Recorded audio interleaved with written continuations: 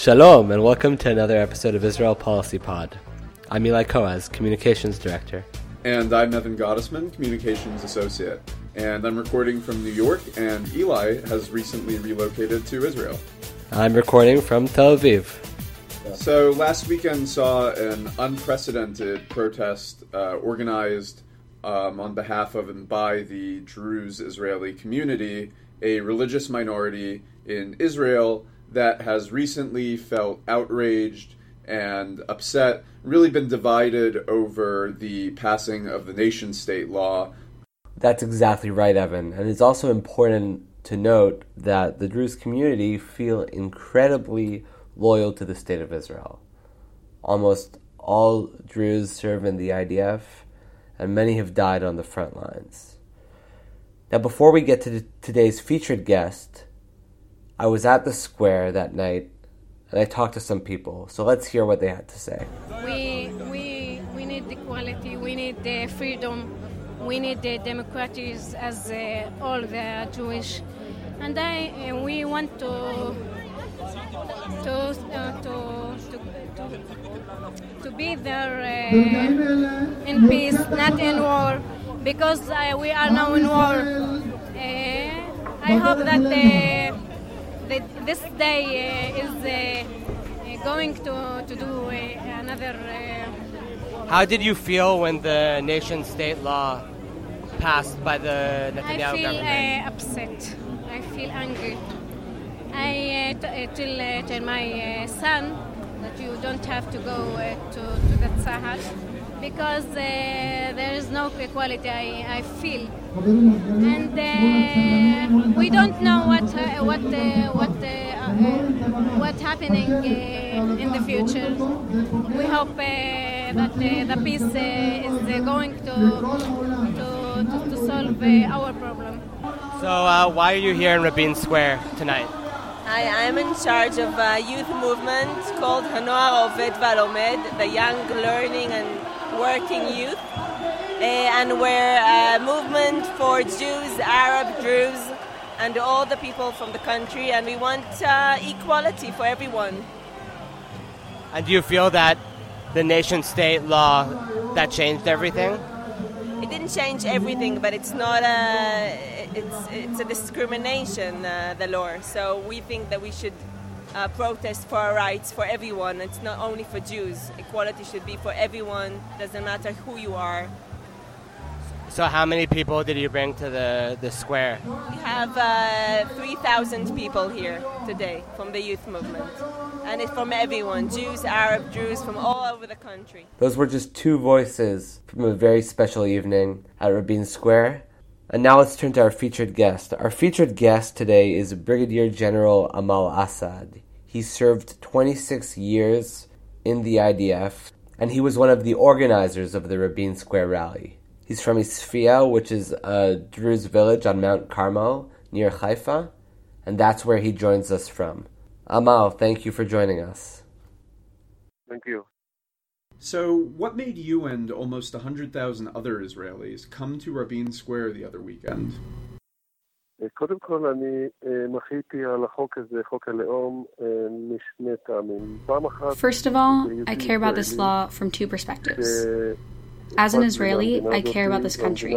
This country is important to me. I educated and raised generations here who became soldiers and combat fighters based on the values of equality, the values of democracy, and the love of the other. And it hurts me that my country is starting to make legislation that differentiates between populations. The second level in which it bothers me is that I fought for this country.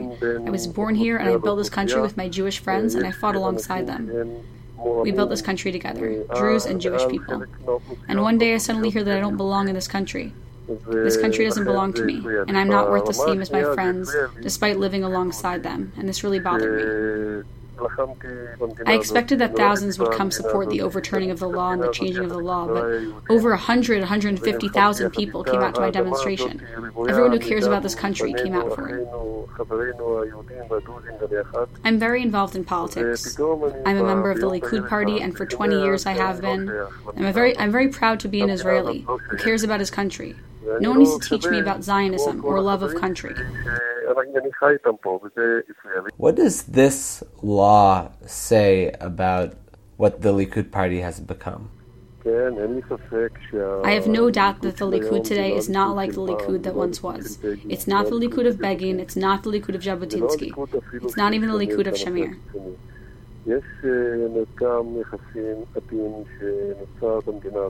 In this country, we have very serious problems, much more serious than the nation-state law. Today, when Israel is strong and the Arabs are so weak, they don't have anything. Why now to start creating new laws? We all agree with everything written in the law. I agree with all of it. I just ask for equality of people in a democracy. In this country, we have the principles of democracy that don't exist anywhere else in the Middle East. Why would we get rid of that?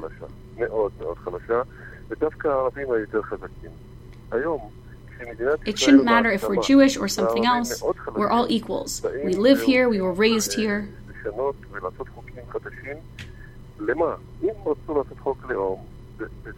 You're throwing those people aside, and it's not good. It's not my Likud. It's not the Likud that I know. And it's not my country that's doing this. This is purely a political law.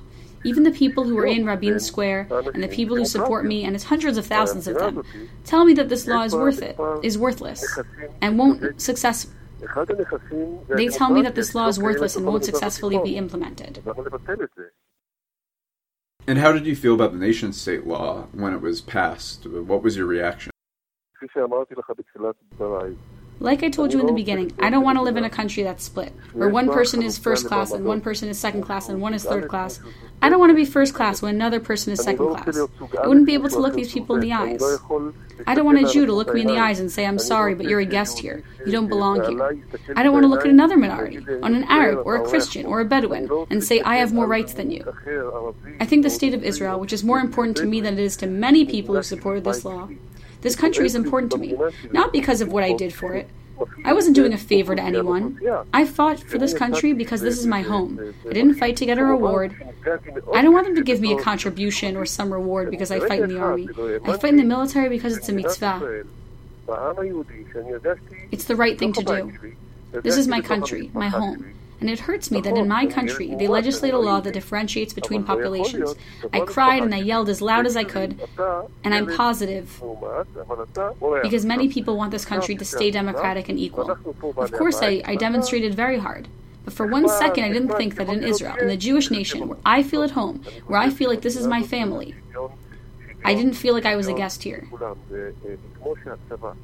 I didn't think that my family would tell me, you're a guest here, now go be outside, because we're the owners of the home. And you're very nice and all, but you don't belong here.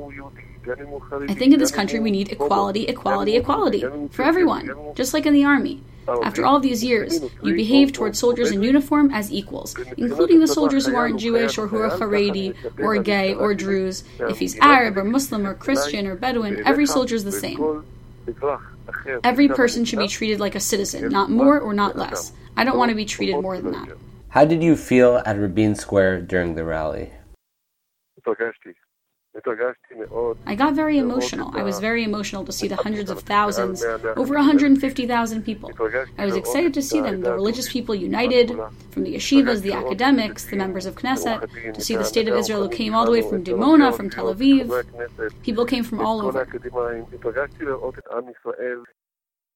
So you went to meet with Prime Minister Netanyahu, and he walked out of that meeting because he said that you had called Israel an apartheid state on a Facebook post. After everything that had happened with the nation-state law, how did you feel about Prime Minister Netanyahu leaving that meeting?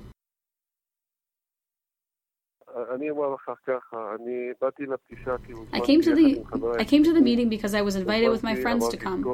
I went through all the security checkpoints and then arrived at the meeting with the Prime Minister. I said, I respect you in front of all the cameras. And then we sat down to talk. I said, we came to speak about the nation law. We came to speak about the nation state law. Then he said to me, I respect you and I respect what you're saying now and what you said last week, but I don't respect what you said in between then and now. So I said to him, I don't know what you're talking about. about. I asked to be in a limited meeting with not too many people, and he starts to get up, and I said, do you want me to leave? Because I was invited. And he said, I won't sit here with someone who calls me the leader of an apartheid state. And I said, I'm sorry, Mr. Prime Minister, I didn't say you're running an apartheid state. And I didn't say that our country is an apartheid state. I wrote on Facebook that if this law passes, if these laws that you're now legislating will pass, it leads us to becoming an apartheid state. And I stand behind every word I said. I'll say it again now. I didn't say a word about us currently being one, not once. And then he wanted to leave and sit separately with a smaller group of people. And they said to him, if you won't sit with him, then we won't stay here either. And that's how this whole thing came about. If I thought it was an apartheid state, I wouldn't be serving this country, and I wouldn't love it the way I do. I have two sons. One lives in the United States and studies there, and he travels nearly every week, giving lectures to fight against BDS. I have another son who left here specifically to go on a mission to do Hasbara and speak about how great this country is for minorities. And unfortunately, someone tried to say that I don't respect this country, that I don't respect the Prime Minister. And that's not true. I respect the Prime Minister, and I respect the State of Israel. I love her, and no one will tell me what love of the country means.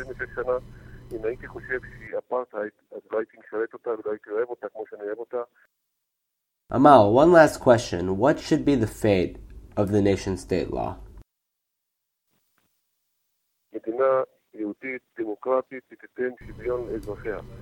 We have nothing against anyone.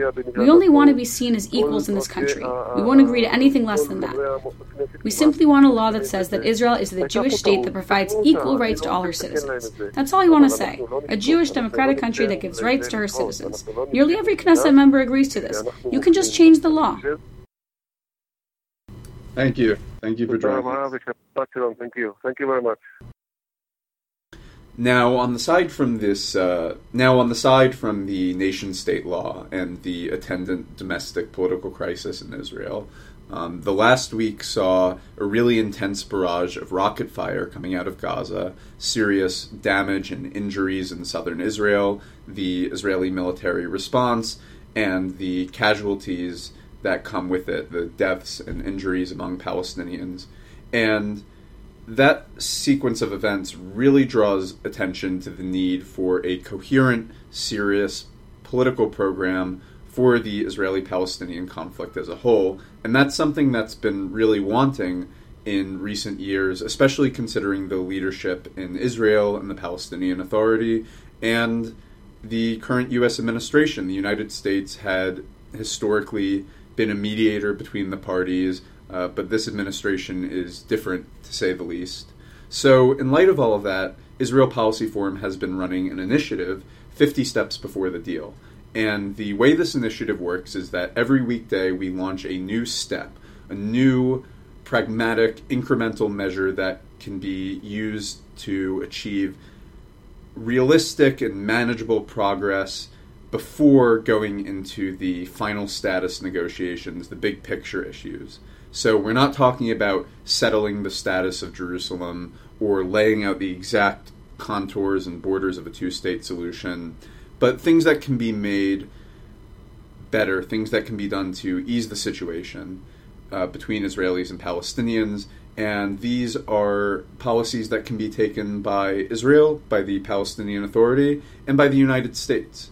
And each step comes packaged with a bunch of digital resources that we release on the 50 Steps website, www.50beforethedeal.com. That's 50 before the deal. Those are videos, articles, reports, podcasts like this one. And the goal is really to build a better understanding of what's missing before the final status agreement, because the final status issues are well known and well understood, but there's something in between where we are now and where we need to be in the end, and that really seems to be missing. So we've just passed step 30. We have about 20 more steps, and it's going to wrap up in early September. So you can continue to follow that on our 50 Steps website and on our social media accounts. If you enjoyed this podcast, you can learn more about Israel Policy Forum's work online at our website, www.israelpolicyforum.org, and on our social media accounts on Twitter, Facebook, Instagram, and Telegram. Thanks for joining us.